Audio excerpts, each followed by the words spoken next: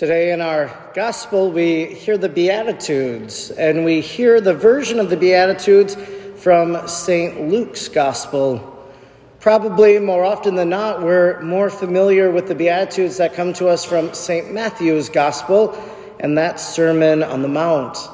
Partly because we often will sing those Beatitudes in different songs. For example, the song, "We Are the Light of the World," and one of the verses says, "Blessed are they who are poor in spirit, theirs is the kingdom of God. Bless us, O Lord, make us poor in spirit. Bless us, O Lord, our God."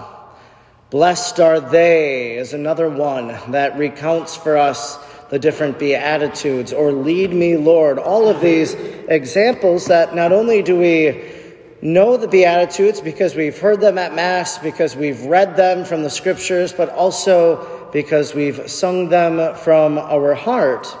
And so typically they're numbered as 8 Beatitudes, and today in Luke's Gospel there's a few less than that. He writes, "Blessed are you who are poor, for the kingdom of God is yours.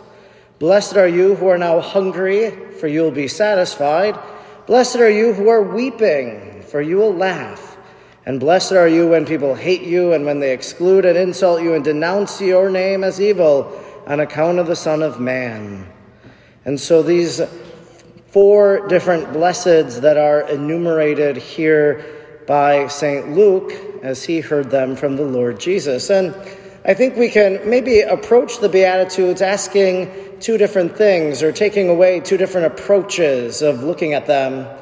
The first would be to realize that what these Beatitudes are, it seems that it's only for a moment.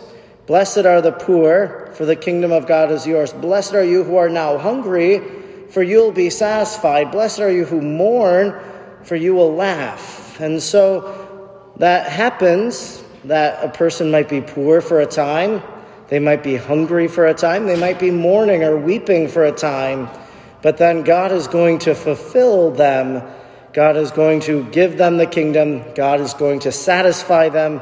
God will bring them joy once again. And so it's only for a moment, and then God shows himself. Maybe the second way that we could look at these Beatitudes would be the fact that maybe God is wanting to use me or use you, to use all of us to help those who are poor, to help those who are hungry, to help those who are mourning. Well, blessed are the poor in spirit, for theirs is the kingdom of God. And so when we assist the poor, when we help them, when we make a gift to a charitable organization, or when we help someone who is in dire need, well, the God is using us, and he's helping us then to bless someone who is poor.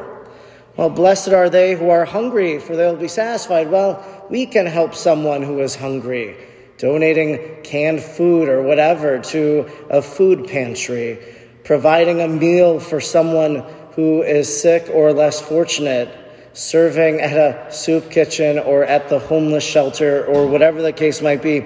That's a way that we can bless someone who is hungry so that God can satisfy their hunger. Blessed are they who now weep, for you will laugh. Well, God can use us to visit with someone who recently has lost someone. We really do this every time that we come together for a funeral, when we come to the wake service or the visitation, as we pass by the body and pay our respects, but then we comfort and console those who are mourning. And so that's one way that we live, as a way to bless someone who is weeping, who is mourning over the death of someone they love. When we send a card or give them a call, it is another way that God can bless someone in that situation and hopefully bring them to a point of joy in their life.